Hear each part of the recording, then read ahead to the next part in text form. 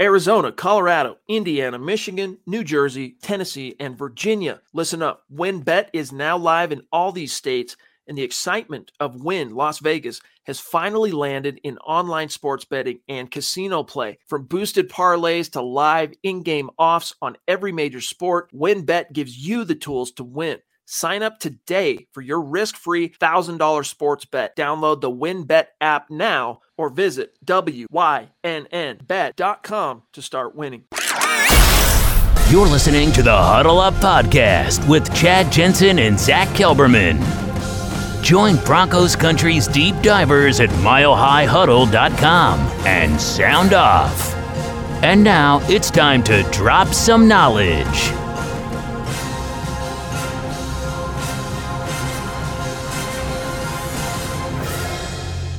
Welcome in. It's good to be on this side of the camera with you for the first time since I think January when we were talking NFL draft. And I believe I said the Broncos should go after Pat Surtain. That worked out okay so far. It did. Let me just say, Scott, I love breakfast for dinner, so this is perfect right now. It's good to have you on here. It's good to talk about the Broncos' upcoming game. For those wondering, Chad's enjoying a little R&R with his family. He's actually pacing in his hotel room right now on the phone, probably working, but he's getting away for a few days, and Scott's filling in, at least for tonight. So it's good to see you, Scott. I'm glad you're here. Well, I appreciate being here, and I'm in the I think nationwide is Waffle House, but I'm in Waffle House country here in the Deep South. So we firmly believe in breakfast for dinner. So good stuff. And as far as I'm concerned, as long as I've got enough food, I'm happy. It can be pretty much anything. Just feed me. That's right. Feed me, just like Zeke. But anyway, guys, we're going to start tonight. We're going to talk about Week 6 upcoming game, the Broncos homestand against the Las Vegas Raiders, and what is going to be, Scott, I believe, one way or the other, a really interesting final result. The Broncos are going to win this game and further drive the stake into the Vegas season and all their turmoil, or Vegas is going to come into the Broncos building with an interim head coach and really ruin, I think, the Broncos' playoff chances. We have the injury report we're going to get into, and then after we do the matters of business after that, we're going to talk about what Pat Shurmur had to say today. And spoiler alert, it was not illuminating, it was not enlightening, it was not even smart. It was pretty sad, pretty Shurmur-like, actually. I wish you would tell us how you really feel. The beating around the bush and the, trying not to hurt people's feelings. I know. I think that's the hard part I have with you when I'm listening. It's just tough. I have a hard time. And yes, sarcasm is like a second language to me. So I apologize. I'm trying to be more open. I'm trying to be more communicative about my feelings about Pat Shurmur. But we got a pretty long injury report for both teams, it seems like, Scott. Starting with the DNPs, the only one on the list, the first guy on the list, is Mike Ford, the cornerback. He's not going to play. He's out probably for a few games or so. Looks like Melvin Gordon got in a limited practice after sitting out Wednesday. He'll be fine. Same for Kareem Jackson, who has, I wrote the story today, a back issue coming out of Week 5. He should be okay. Mike Purcell's full. He's fine. Ronald Darby, another full practice, Scott. He's coming back and ready to make his, I would say, a Broncos debut again after only playing in Week 1 a handful of snaps. Shelby's fine. Simmons is fine. Sutton's fine. Aaron Patrick doesn't really matter. Looks like he's going to play anyway, though. But what are your takeaways from the Broncos Thursday report? The big one for me is the one that you highlighted was Ronald Darby. That one's huge. We can get into schemes. We can get into all these things. And sometimes I think the schemes look a little better if Darby is out there instead of Fuller at times. So this was the first time this last game where I felt the injuries really, really showed up in this game across different levels of the team. So there's some guys in there, they call them old guy days for some of these guys taking some rest, the OG days. But having Darby back full in practice, and if he's fully good to go, that's a big addition right there. Listen up, Broncos country. TickPick should be your first choice to buy football tickets because they save fans money by never charging any service fees ever. TickPick is the exclusive ticketing partner for the Huddle Up podcast and the Blue Wire Network. Denver Broncos football is finally back, and there's no need to exhaust yourself searching all over the internet to find Broncos tickets anymore, because TickPick, that's TickPick, is the original no-fee ticket site and the only one you'll ever need as your go-to for all NFL tickets. TickPick got rid of all those awful service fees that the other ticket sites charge, which lets them guarantee the best prices on all of their NFL tickets. Don't believe it? If you can find better prices for the same seats on another ticket site, TickPick will give you 110% of the difference in the purchase price. That's right, guys. When we were searching for tickets for the MHH meet and greet for Week 3 at home, Broncos versus Jets, TickPick had us locked down. So visit tickpick.com/huddle today and use the promo code HUDDLE to save $10 on your first order of Broncos tickets.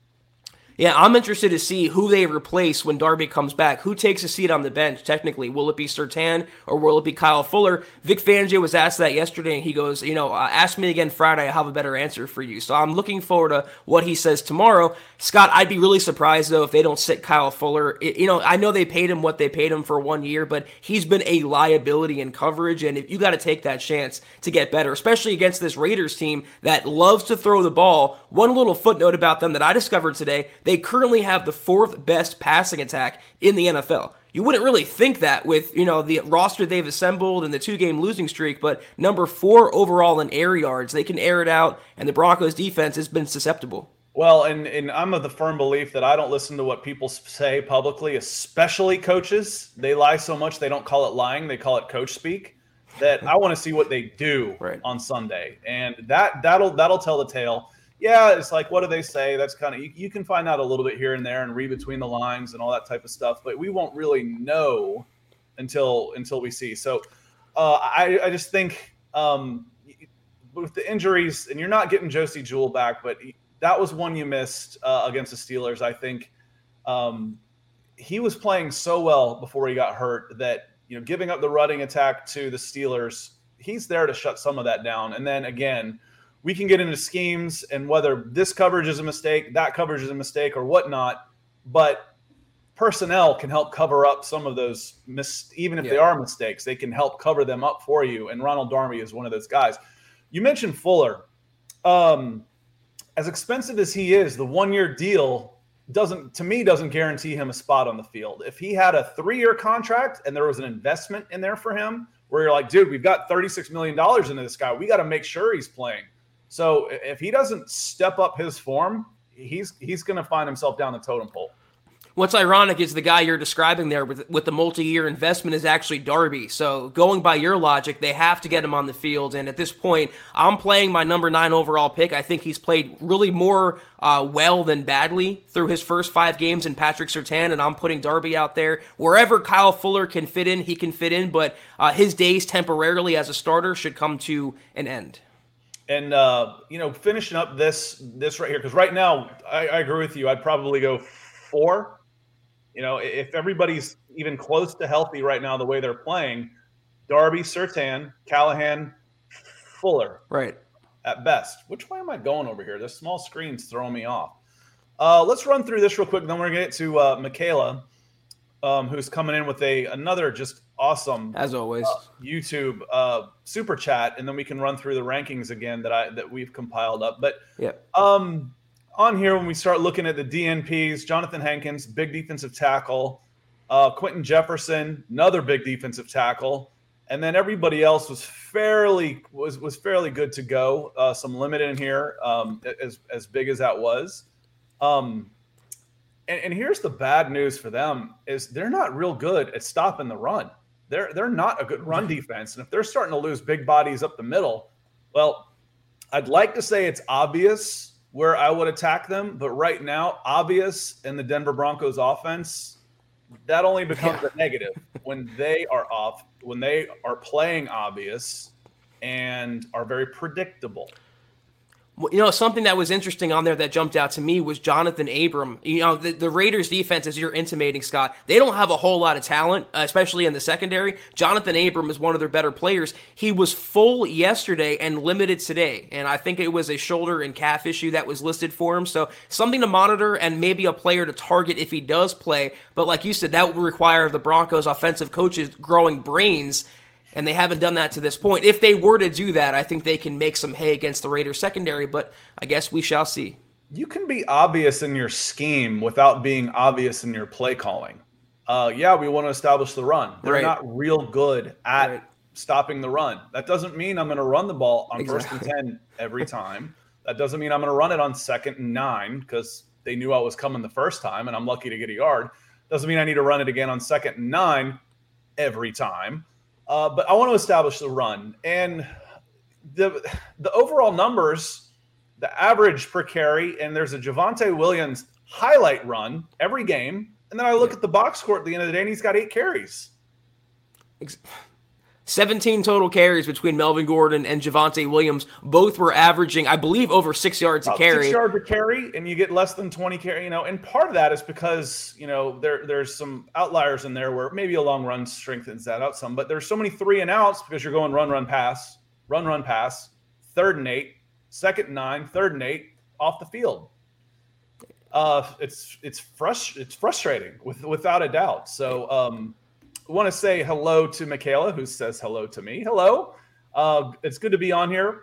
I think we're a little early for you on Broncos for breakfast, but I'm usually in the background and see what an amazing contributor you are to Mile High Huddle and all the things that we're able to do here. She asked, wanted to know, does anyone like Shurmur? He's the worst. And hi, Scott. Nice to see your smiling face. This show puts a smile on my face. I enjoy being here, so thank you so much. MHH forever, too. I want to echo that. Oh, yeah, for sure. Does anybody like Shurmur? I tried to go through, and getting prepared because, I've listened to you a lot more than you've listened to me. So I know where you stand on most things. And I'm trying to go through on Pat Shurmur through his resume thinking, how is he still here? What on his resume says that this is the guy? This is the guy I've got to have. He had a decent couple of years in Philly taking over for an Andy Reid team who, Andy Reid's one of the best offensive minds that we've had in NFL. And then after that, most of his rankings on offense across the board, there's a lot of 20s. There's a lot of 20s in there. So what makes you think this is the guy? This is the guy I need. I mean, man, he's been so good. I got to have this guy. Your question was, why is he still here? I can take it a step further and ask, why was he hired? And that's what, I kind of started with that, then went back to why was he hired instead of leading with that first. He was always the Saltine that he's come to be in Denver. He's always been a very vanilla, bland play caller, and we'll get into it, but I want to just tease one of his quotes today. He was pretty much, a reporter pointed out to him that maybe you should think about going more up-tempo, and he said, that's a good idea. I mean, when you're an NFL coordinator up there and you're mired and embattled and you're saying something like that and really indicting yourself, I mean, the guy is just completely incompetent. But let's take a straw poll. And I might do this on Twitter as well. It gives me a good idea. Leave a little hand-raising emoji in the comment section if you like Pat Shurmur. I mean, this isn't Mean Girl, Scott. We're not trying to, exclude anyone over here. But if anyone's deserving of exclusion, it's definitely Pat Shurmur. And there's guys that you can even like that you think, okay, they need to move on. Taking it to the Falcons, which, everybody drink. When Nick says Iowa, we have to drink. And when I say Atlanta Falcons, we have to drink. So we're rocking in the morning. But Dan Quinn was a very likable person, but it was time for him to move on at head coach. He wasn't becoming successful for one reason or another. He wasn't having a lot of success after his initial success. It was time for him to move on. So you can like somebody and think they're a good person and still say that it's time for them to move on. But is there any warm feelings at all here? You usually have to have some success first to get that going. I mean, what's to like about him? I mean, personally, he seems like a nice guy, but so did Vance Joseph. Vance was the ultimate, I want to grab a beer and just kind of shoot the crap with, and he just wasn't a good head coach. And You talk about Dan Quinn, it's the same affliction as Vic Fangio. Great defensive coordinator, as Quinn's proving in Dallas this year, but a really below average head coach. It's not cut out for everyone, but you can even argue that Pat Shurmur shouldn't even be a coordinator. He maybe should be a quarterback's coach or some low-level assistant. The game has passed him by. I think he was a hanger-on to people like Andy Reid and those around him that achieved that success. He really blew up a little bit after the Minnesota Miracle with Case Keenum and tied his wagon to that star, which was a bad idea. He never really blew me away. When the Broncos made that hire, they didn't just take one step backward, which is a cardinal sin in this evolving league. They took multiple leaps backward, and we're seeing the end results now. Yeah, there's inspired hires and then there's meh hires, and that was a meh.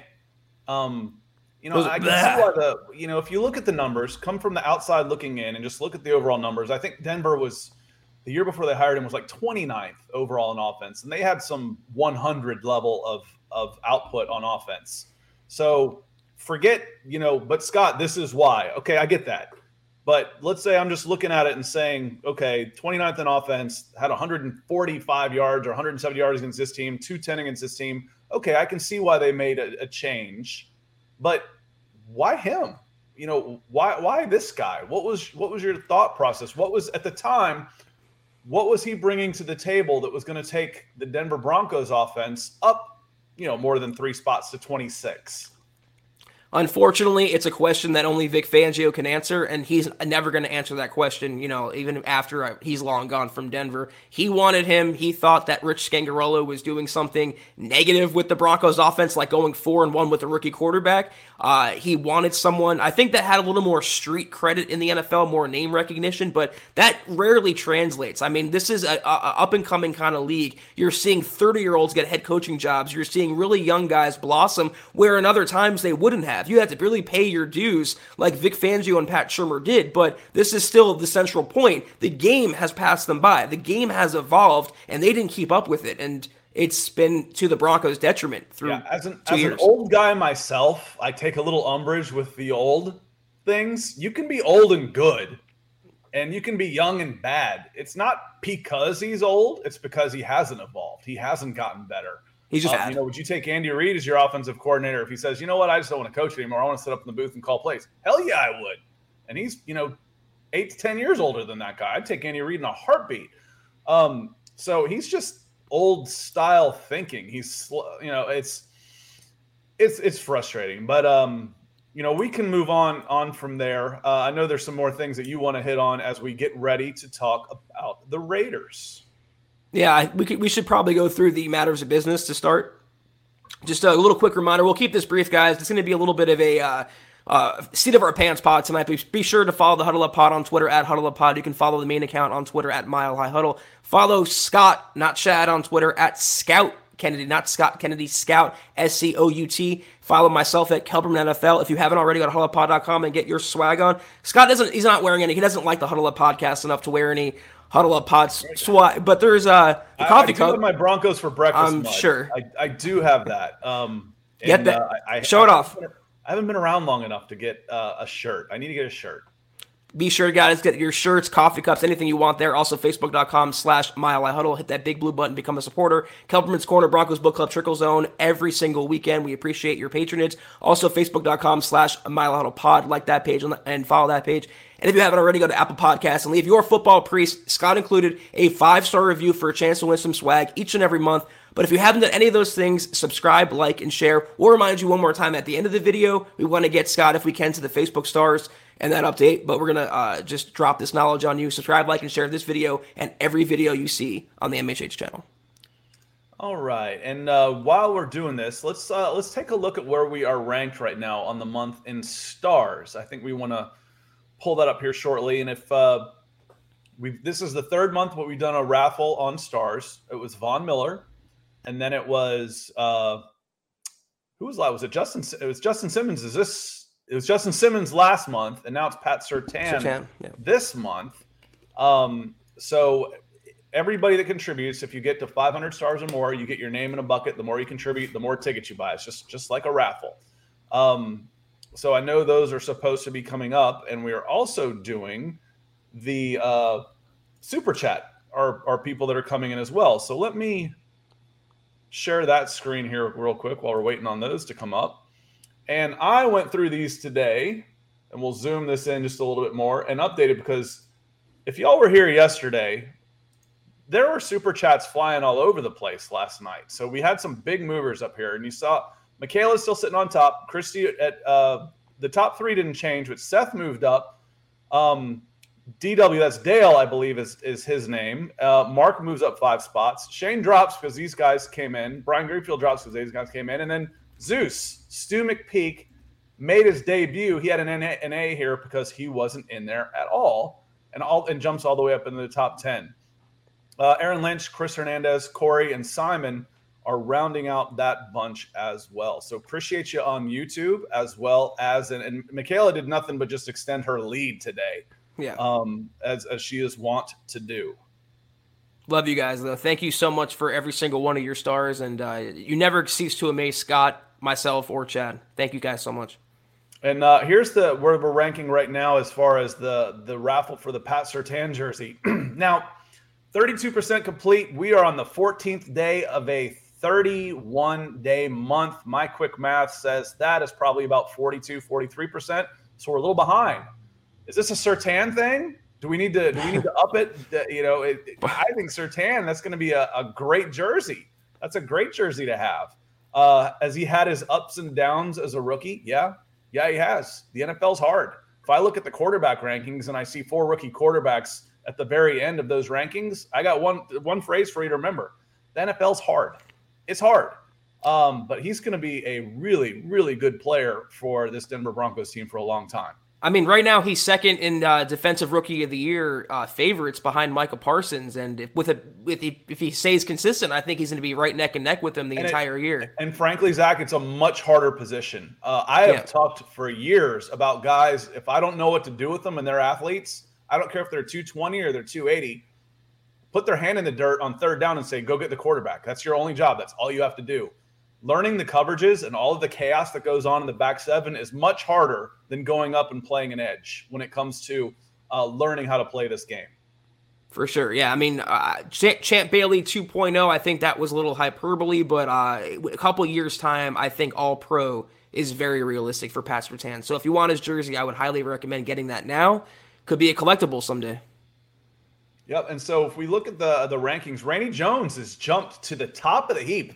We don't have the arrows on this one, but I know that one's a new one. Mama Muti at number 2. Michael Ranquillo coming in. Always. He's on all of our shows. I certainly appreciate that.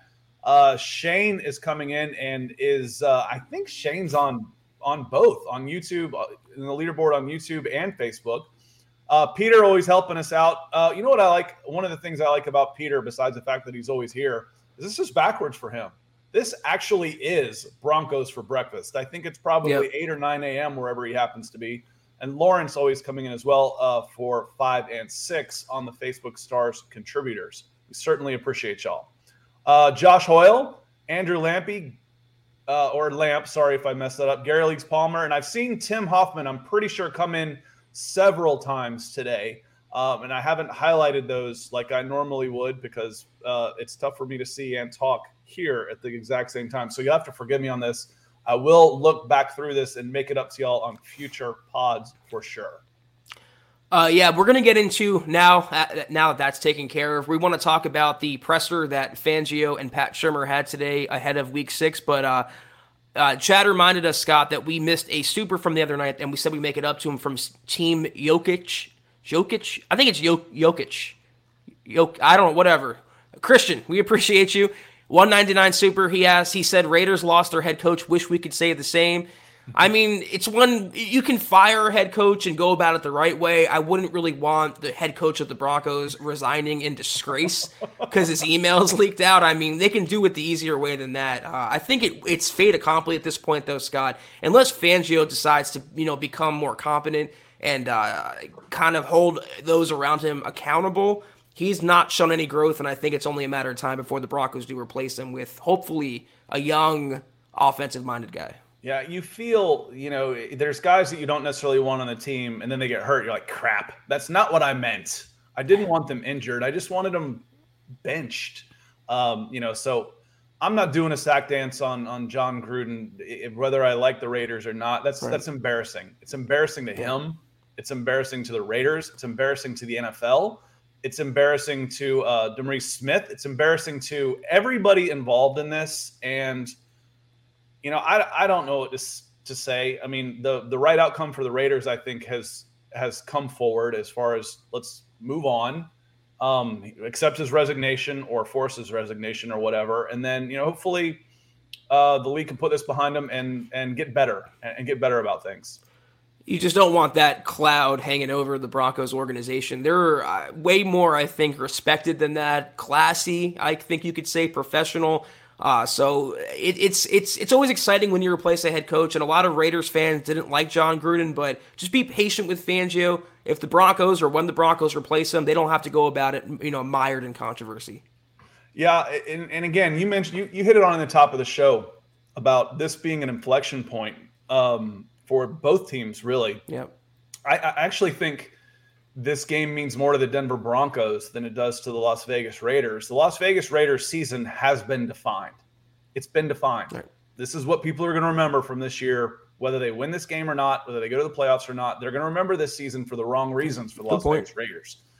The Broncos are going to come out of this either 3-3, lost 3 straight, or 4-2, and we should have a winning record after a 4-2 start, for goodness sakes. And that's what we said about the 3-0 start. The 3-0 start gave you a cushion against, a tough AFC North. And then going into, you're in one of the hardest divisions in the NFL. And maybe it gives you a cushion where if you get swept by the Chiefs or swept by the Chargers, you have that cushion, that 3-0 cushion now.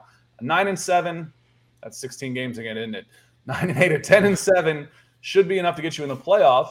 And if you're 3-0, that's just 7-7. You go 500 the rest of the way. But it's got to start this weekend. Even if they do win this game, though, there's going to be a large portion of the fan base that says, well, they beat up a Raiders team that just lost their head coach. I mean, how much could this win matter? I don't really care about that. I want them, obviously to win. But it's also going to be how they win, how they play in this game, Scott. If they come out with a lack of intensity, a lack of passion, a lack of wanting to take down their hated rivals and really just drive that stake into them. I mean, coming off 2 straight bad losses, they pretty much no-showed for 3.5 quarters last week at Pittsburgh. They have to come out with some fire and prove they belong. I don't want them to limp to 4-2. I want them to make an emphatic statement to get to 4-2. Well, in coming out and playing hard, and we said that going into last week, it's after you get bullied by the Ravens, you can go to Pittsburgh and lose, but you got to have a response. You've got to have a response in that game. Well, you had one. It was the wrong one. You got bullied again. The AFC North team has said, we can run on this team. We can beat up this team. We can beat up their offensive front. We can beat up their defensive front. And they got bullied some. And that can't happen. As soon as that happens, then you're in a lot of trouble. So this is it. You didn't have a response last week. You've got to have a response this week for sure. From a morale standpoint, not even just the losing streak, to come home and to lose to your rivals that, again, just lost their head coach, and when your season's on the line, there's no reason they should not beat this Raiders team. I don't care if it's by 1 point or 100 points. There's no reason for the Broncos to lose this game. If they do, considering all that's out there right now, the static about Fangio, Pat Shurmur, Tom McMahon, there's going to be a domino to fall. And wow. What? The Facebook guy's like, what? What are you talking about? This is what we're talking about. Jesus Christ. Mark. Wow. Chad's hair just blew off again. It was temporarily reattached and it blew off. Wow, Mark. What is there even to say, man? I got to send you a text. Well, this is I got to thank you. I'm going to say, Mark from Georgia. I think you're down in Savannah, so that's a little far from me. Jeez. I'm going to get you a Broncos for breakfast mug. So email, I think is it milehighhuddle@gmail.com? Yes. Is that right? Yep. Email, make sure they have your address, and I'm going to send you a Broncos for breakfast mug. Georgia boy to Georgia boy. People don't realize, in the West, I didn't realize how big this dang country was until I moved out West. But Savannah actually is about 4.5 hours from Atlanta, from where I live. It's a pretty good hike. But I'm going to send you a Broncos for breakfast mug as a small token of appreciation from all of us to say thank you, especially since you've got, me in there. Thank you. for not just tuning out when you saw this guy from Georgia here. Thank you. Mark, we got to carve your bust out in marble for this podcast. I mean, what you just dropped is the equivalent of, 100 mugs. I mean, that's a small token of our appreciation, but very well deserved. Mark says, "What's up, my guy?" Hashtag Zach the man, hashtag Hey Scott, hashtag, and as always, go Broncos. As always, Mark, from the bottom of my soul, thank you so much. The generosity is mind-blowing, astonishing, literally unreal. You are incredible. Thank you. Nothing more to say. Thank you. Yep. That's it. Again, just like I said, make sure we did. I want to send you a mug. They're slick. It's the least we can do. Wow. Mark Lindemann. What a guy. If I said that right. He's from Dallas. Mark, you're from Dallas? Well, that's not too far from here. We'll work this out then. I'll get another mug and we're going to have coffee together. I've got a couple baseball players from Dallas, Georgia. That's only about an hour from me, which isn't that far, even if we meet 3/4 of the way over. So we're gonna get that fixed. We're gonna live stream it. It's Broncos for breakfast in real life with Mark. We'll do Broncos for breakfast from a Starbucks or something. For some reason, I thought you were down in Savannah or Brunswick, down in that area, but Dallas is straight across. It's 30 miles west of me. That's not far at all. So what were we saying? I don't even remember. I don't remember. I feel like I ingested an illegal substance right now because Mark is so incredible. We're talking about a response. We got one. March has had the response. That's the kind of response I want to see from the Denver Broncos. I want them to because the danger, Zach, the danger of this is, and I did this morning, so I'm going to do it again. Is if they lose this game, the players are going to go like this. I know which way the wind's blowing. These guys are gone. The coaching staff's gone. We're going to bide our time, and we're going to wait. We're just going to go through the motions for the rest of the season. This is going to be a lost season, and we'll see who comes in next year. That's how I feel this season can turn if you go 0-3 after the 3-0 start. I thought you were doing this because that's basically what a lot of the players are going to want to do if they lose 3 straight games. And all this would do, Scott, is prove, I think, definitively that the Broncos are better than the Giants, the Jets, and the Jaguars, but they're not as good as the Ravens, the Steelers, and even the Raiders. It's a big checkpoint game for Denver. If they lose this is not a hot take. If they lose this game, the season's over. There's no coming back from that. No, I'm not one for hyperbole or over-exaggeration, and if I do, I'll say, hey, I'm exaggerating, but I agree with you.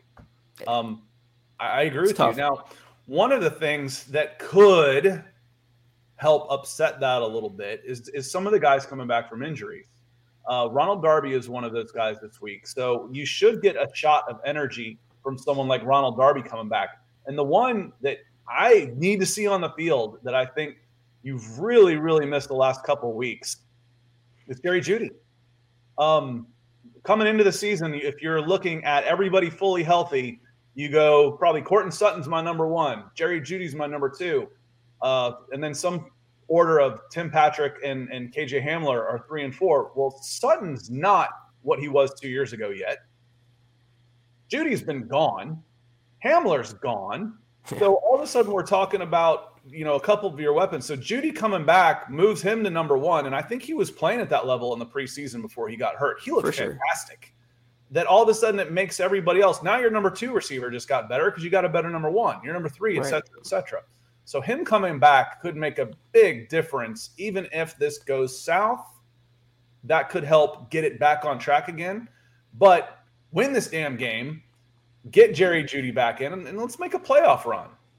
But then you have to wonder, I want to make a similar point because it's a player coming back that I want to talk about. You have to wonder, is Pat Shurmur going to utilize Jerry Jeudy when he comes back? I mean, when you're targeting Deontay Spencer over Noah Fant or Courtland Sutton or Tim Patrick in the red zone with the game on the line, I mean, that's the level of confidence we're at, or lack thereof, in Pat Shurmur, that he wouldn't even be able to utilize your sophomore wide receiver 1 in Jerry Jeudy. Another guy coming back this week, though, Scott, is Mike Boone, the Broncos' 3rd running back.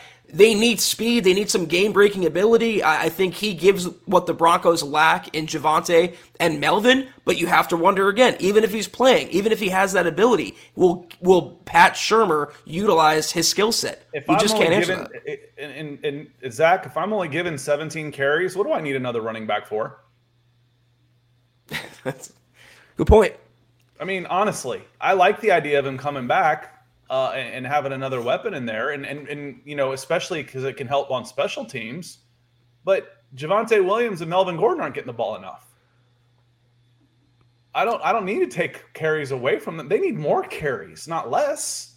Well, listen, Scott. Listen to me like I'm a 6-year-old because that's how I feel. Well, I was told that Philip Lindsay was worth replacing and Mike Boone was going to be an upgrade. So that was the logic behind that. I mean, theoretically, he offers pass-catching chops. He can obviously run the ball. He averaged over 5 yards a carry in his career before coming to Denver. So, he gives the Broncos an element they don't otherwise have. But like you're saying, if you get 17 carries combined or 5 rushing attempts in the second half of a game, like in Baltimore, it's really not going to matter. But on paper, I'm excited about the infusion of speed to the Broncos offense. Well, I want to say aloha officially to Kiaka. I think this is one of the few times I've been on that I've gotten to say hello. Normally I'll say hello in the chat. So it says, yep, that's me. Hello, aloha. It says, Mark, you the man, brother. Yes, you are, Mark. And that's why I got confused. Mark Lindemood came in, and he is the Mark from Georgia in Savannah. Mark from Georgia is from Dallas. Us three may be the only ones on here that makes any sense to, but we get it. So Kiaka, certainly appreciate you. I feel like I got to meet you because I was watching y'all before you got booted out of Mile High Stadium out of there. So appreciate the support on the show. Appreciate you supporting me while I'm on here and not everybody just bailing tonight. And Naj is all over the place. Naj, I can set my watch by Naj. When's Naj coming in? We've got Broncos 16-1. I call him the closer, because he usually comes in with a super right as we're getting off. And Naj is just, like I said, you can set your watch by him. And Naj says, hey, brothers, lack of intensity is a direct indictment of the coaching staff. This is the biggest game of the year so far. And if the players can't get fired up for this or come out flat, I think a coaching change is necessary. I don't disagree, which means I agree with you. But does this happen midseason, Zach? And as far as, do you remember a coordinator change middle season? I don't remember that happening too often. I think they fired Mike McCoy in 2017 midseason and replaced him with Musgrave, if I remember correctly. Also, I want to say that Watch by Naj sounds like a fancy cologne, so I think that's something he should consider exploring now that we brought it up. Listen, there's nothing to suggest right now that they're going to make a change midseason, either with Pat Shurmur, Vic Fangio. There's going to be a scapegoat, but I think that first scapegoat, the way Fangio's setting it up, I think he threw Tom McMahon more under the bus than he has Pat Shurmur. So to save his own behind, like he did naming Teddy Bridgewater the quarterback over Locke, he's going to try to get rid of everyone else around him first. It's going to take a while before that reaches Pat Shurmur's feet. So I think they're going to give it the entire season. They're still 3-2 right now. I think they're kind of leaning on that. They still have a winning record. And don't panic just yet, guys. Nothing to see here. I'd be surprised if they made a move midseason, but ask me again in 4 weeks and see what the record is, see how they played, and I'll give you a better answer. Yeah, I think this team's too talented for the wheels to completely come off. Where you're looking at a 4-13 type of thing. I don't see that or not even 4. Let's rack that up to like 3 more wins and say 6-11. I don't even see it could get that bad. But again, the way I kind of feel about this right now from the outside looking in is if they lose this game to this team and just eke along to an 8-9 record and miss the playoffs, Fangio's a dead man walking. Gone. As he should be. Yeah, the entire coaching staff, I think, will be replaced, or at least most of them. George Payton probably has an understood agreement with John Elway of the Broncos hierarchy. That's, we're giving you Vic Fangio. We're thrusting him upon you and all his minions for one more year. But if they don't make the playoffs with this hand-assembled roster that with any other coaching staff, Scott, would produce much better results and probably be an instant wild card contender. Hit the bricks. We'll replace you. Peyton will get his own guy in the building, and I cannot wait to see who that guy will be. Yeah, again, taking a look at just purely numbers, just robotically looking at numbers, I'm surprised that Peyton didn't bring his guy in this year. If you've got a coach with a losing record across the board, been there a couple of years and still losing record, and you're going to bring me in to be a general manager, well, I'm responsible for all this. I want my guy. I want my guy that I can trust, that I believe on, and we're going to sink or swim together. Of course, the other thought of this is hey, I get a free year. If I'm the general manager, I get a free year to try and start building this roster. And then, where nobody's really going to be looking at me, they're all going to be looking at that guy. And then I can can him. And now I've already got a year under my belt of putting the team together that I want. I'm sure you know this, Scott, living where you do, but the Falcons did it the right way this past offseason. They replaced their coaching staff. They hired a new GM and a new head coach, Terry Fontenot, who I wanted the Broncos job to go to, and Arthur Smith. And that Falcons team, their record doesn't show, but they're starting to play better ball. I think that was a really good pairing, and I think that's going to produce dividends for years to come. But you have to get them on the same page. It rarely works out where you have a first-time GM and an incumbent holdover lame duck head coach. I mean, not even a coach that has tenure beyond the upcoming season. This is a guy, it's win or get fired.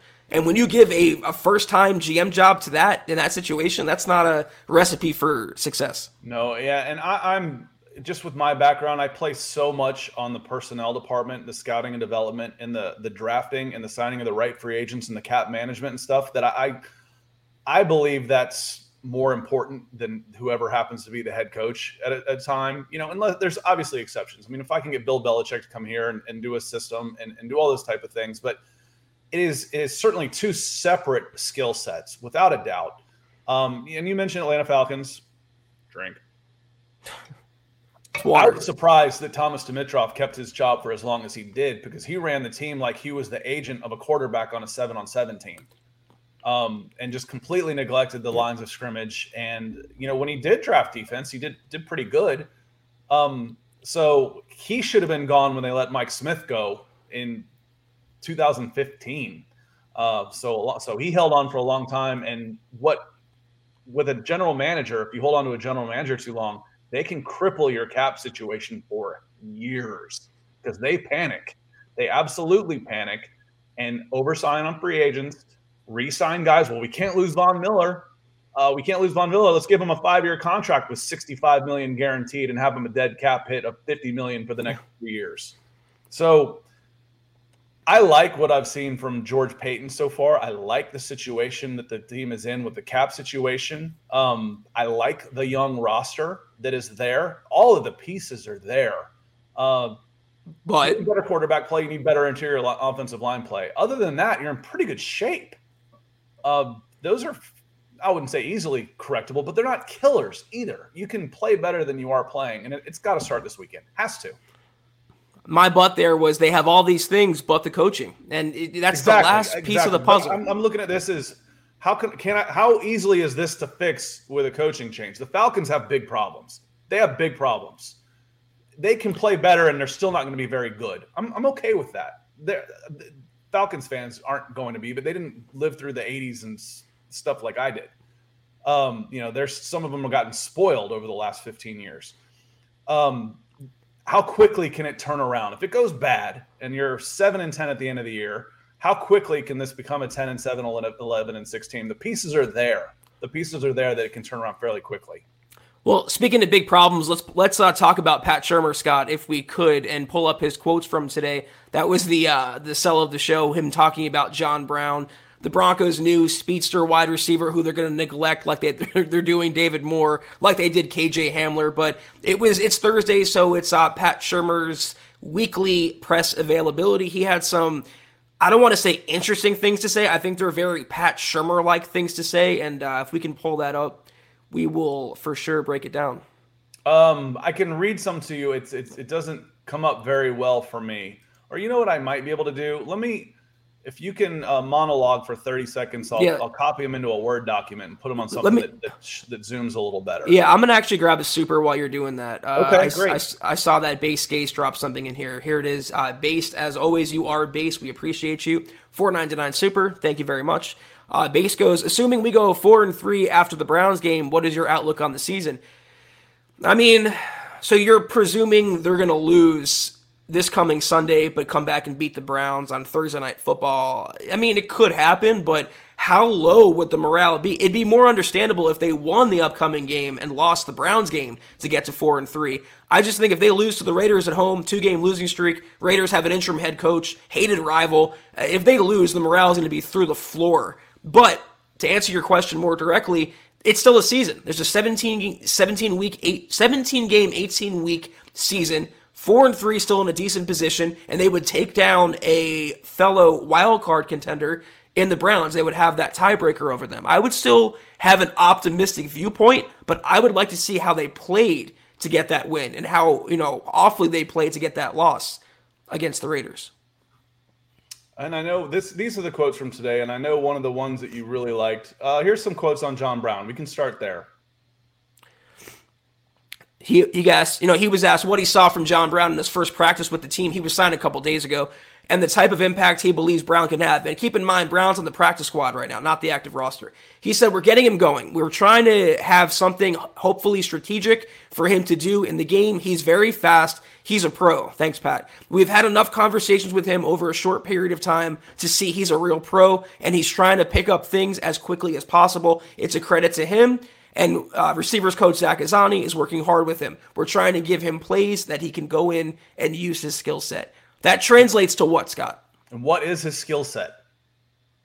He's fast and he's a pro. That's his skill set. Speed. So we're trying to do some simple things to take care of his skill set. To me, it sounds like we want to get him involved.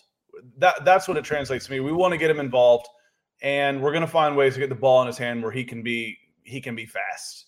A jet sweep here and there, something like that, a quick hitter, and then stretch the field and do those type of things. That's what I hear. And again, that's not all that complicated. I can get him a package of 10 to 15 plays that he knows, and I can get him on the field. That's not all that complicated for him.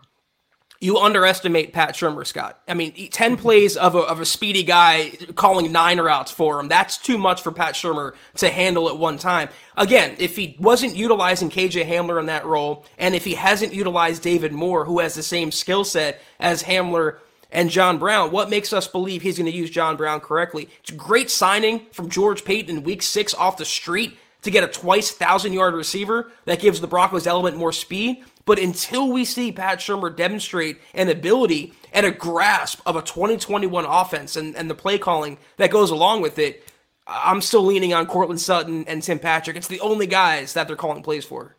And after base, John Clay Eventing comes in also and says, what concerns me is that if Shurmur somehow guides his offense to a playoff berth, will he be brought back in 2022?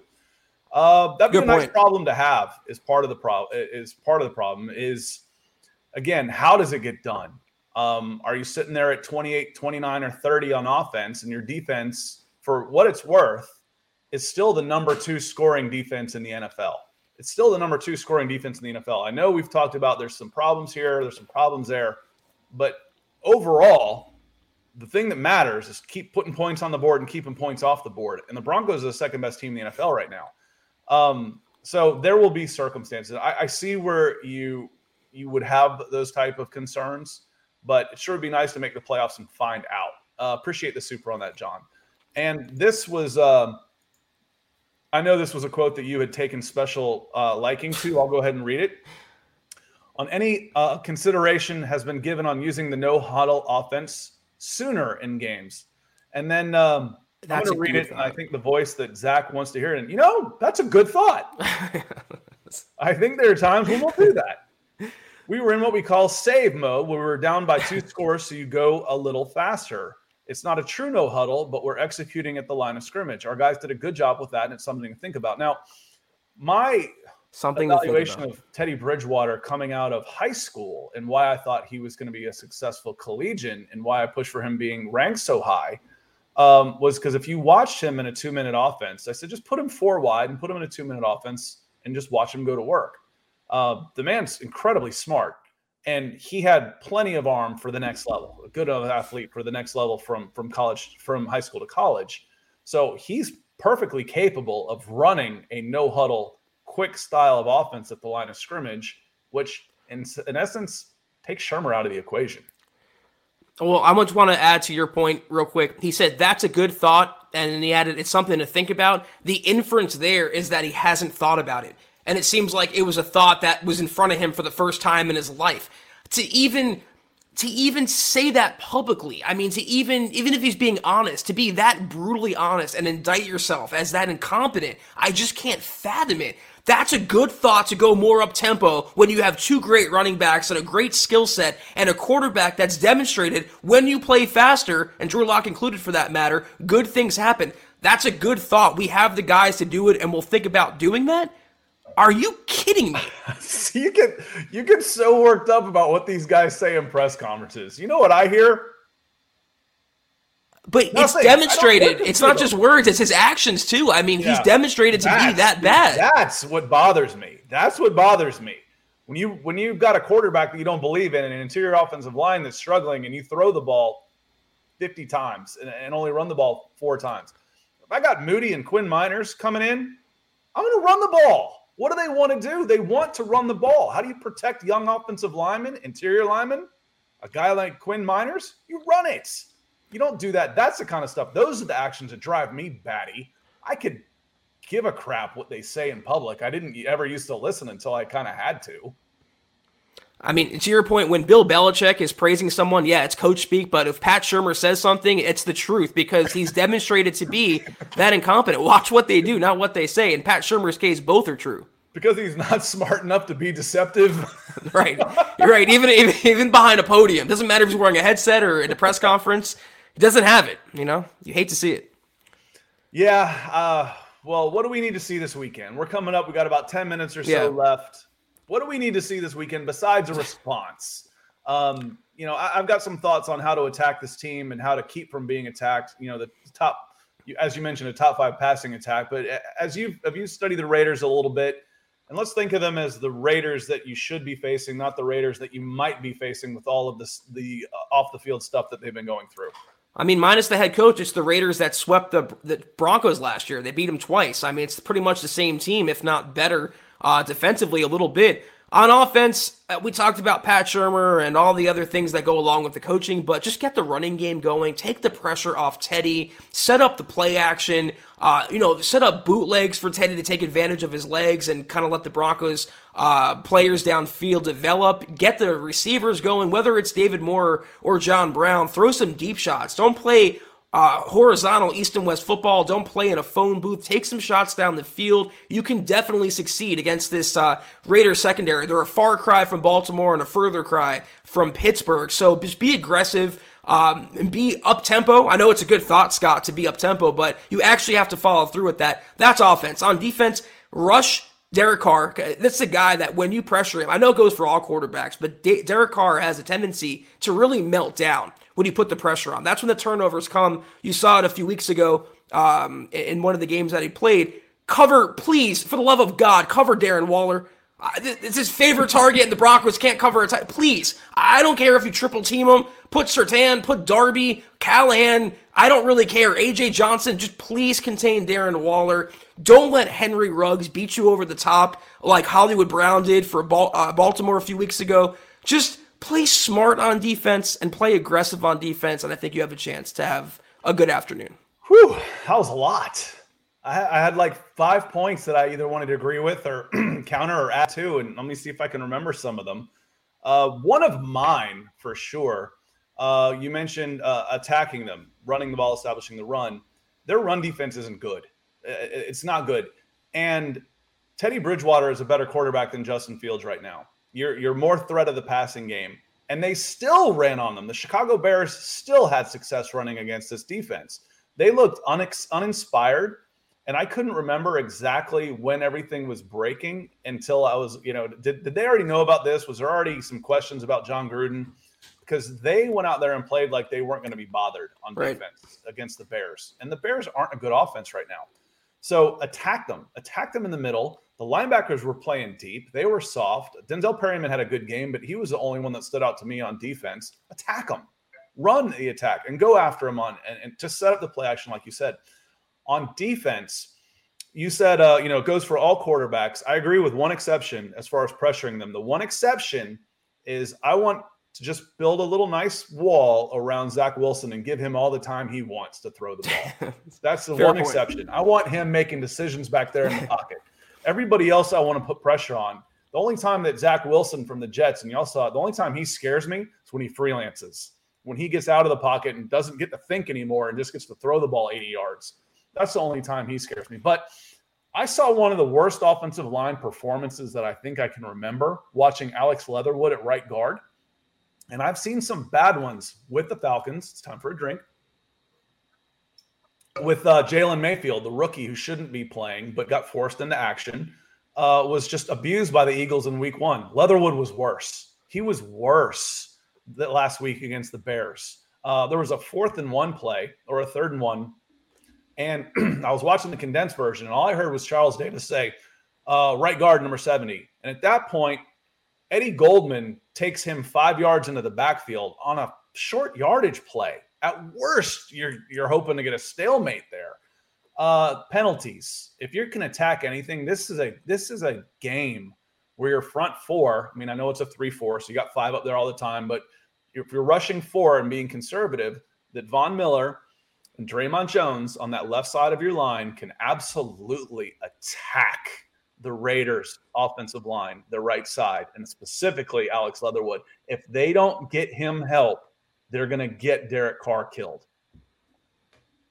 That's also dependent on the Broncos' pass rush getting home. I mean, opposite Von Miller, they've had nothing with Bradley Chubb injured. Malik Reed, he had a nice sack, but he's still, I think Chad, nailed it best with Malik Reed. Very try-hard guy, but not a game changer as the Von Miller's bookend. And how about the interior? Shelby Harris is on a milk carton right now, Scott. He's nowhere to be found, and they really can't, they're not calling a lot of safety blitzes, cornerback blitzes. It's very uninspiring when they do send pressure, but if you do, I promise you, like Scott laid out, the offensive line for the Raiders is that susceptible, and they should be able to get home. And if once they do that, you never know. Could lead to a sack fumble. You can change field position. Just let the defense help the offense and vice versa. And given the other things going on, the turmoil, it should be a Broncos win. Should be is the operative word. All right. Now that I've seen everybody, that got a chance to see everybody that's given stars, I want to recognize everybody because we didn't get to do it with your chats as much. So right now, this has been a big night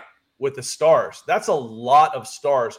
We're going to be that much closer to catching up to being on pace for goal because of Travis Weber and Michael Ronquillo and Lawrence Rivera and Josh Hoyle, Travis Tarbox, Claude Riley, Randy Jones, Shane Daniels, Mike Reno, David Wilder, Tim Hoffman, Mark Lindemood, Andrew Baker. I'm going to have to take a breath. Gary Leeds Palmer, Andrew Lamp or Lampy, Steve Lazuski. Andrew, you're going to have to tell me exactly how to say that. If it's Lamp or Lampy. It's Lampy. I feel bad if I'm saying your name wrong. Thanks, guys. We got to see the YouTube stuff coming in, and I haven't been able to keep up with the Facebook stuff so coming in. So at the very least, let us recognize you for the great contributions that you have made to the show tonight. We certainly appreciate everything coming in, and I look forward to seeing that 32% start closing the gap on the line. If you have a line of what you need to be at, we're under it right now, but it's going to cross over. We're going to be giving away that Patrick Surtain jersey for sure. Before we get out of here, Scott, do you want to give your score prediction for Sunday's game? It's the last Huddle Up pod before the game. I can give mine. Yeah. I know that y'all like to say check out the roundtable, but I'm not on it, so I'm not giving anything away. I like the Broncos in this one. I think they're better. I just think they're flat out better. I said that against the Ravens, except if you let Lamar Jackson be an MVP. And if he's the best player on the field, then you've got problems. Which he was. But I was so concerned with what I saw on the offensive and defensive line with the Raiders. I don't know how the hell they won 3 games, honestly. The over-under on this one was 44, and the Broncos are favored by 3.5. I like the Broncos in the neighborhood of 24-17, 24-13, somewhere in that neighborhood, which means they would cover. I don't feel as good about them covering as I do about the under. I do like the under on this one. Yeah. Even when the Broncos were dominating bad teams, there weren't high-scoring games. They weren't converting and putting in a bunch of touchdowns on this. So unless you're getting some defensive or special team scores, I don't expect a high-scoring game on either side of this. Chicago and the Raiders, 29 points, I think was about right. Was it 29, 20-9? So 29 total points, should be a few more, but I don't expect a ton more. A 27-13, 27-17 feels about right to me. We are seeing completely eye at eye on that. The first score that popped into my mind was 24-19. Kind of a weird score, but a one possession kind of game. I think the Broncos really should win. They should be able to get into the 20 point range, and it's a victory they have to have. It's a season-saving victory. They're at home. I would take the under. I think the Broncos will come out on top, but be sure to check out the Roundtable article for more on that. We'll have the predictions from all the experts, and we got to get you on there, Scott. Yeah, I don't mind. Give scores. I'm pretty good at being a consultant. If I start putting my own money out there, things get weird. They get really strange. So I made my buddy $1,000. If you're following me on Twitter, I said the easiest money of the year was Georgia covering 14 against Auburn. That was easy money. Easy money. I said I had them by 30, and the line was 14. Take it. Take the points and run. So I don't do like all the picks, but every once in a while I'll see one that kind of lights up for me. And like, are you out of your mind? And if I was going to go anything right now, if I had to pick one of these, I'd pick the under. Yeah, I'm right there with you. Nathan coming in at the last second, $1.99 super sticker. We appreciate you, Nathan.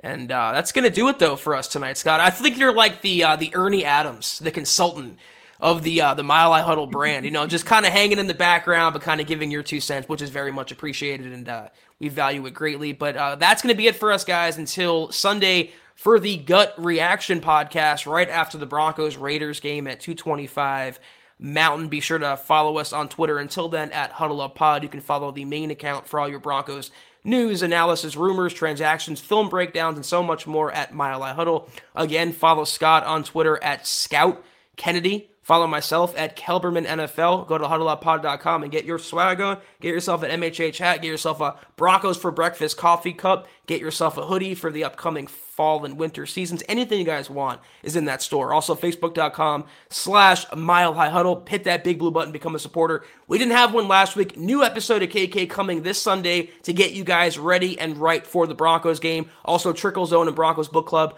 $5 a month, guys. Very much appreciated. Very good content over there. Also, Facebook.com/Mile High Huddle Pod. Like that page and follow that page. And if you haven't already, go to Apple Podcasts and leave your football priest a 5-star review for a chance to win some swag each and every month. But you can't do any of those things. Just do these 3 things that take a few seconds. Subscribe to this video, like this video, share this video, and in fact, every single video you see on the MHH channel. It helps us grow and reach more Broncos fans just like you. Scott, any last words for tonight?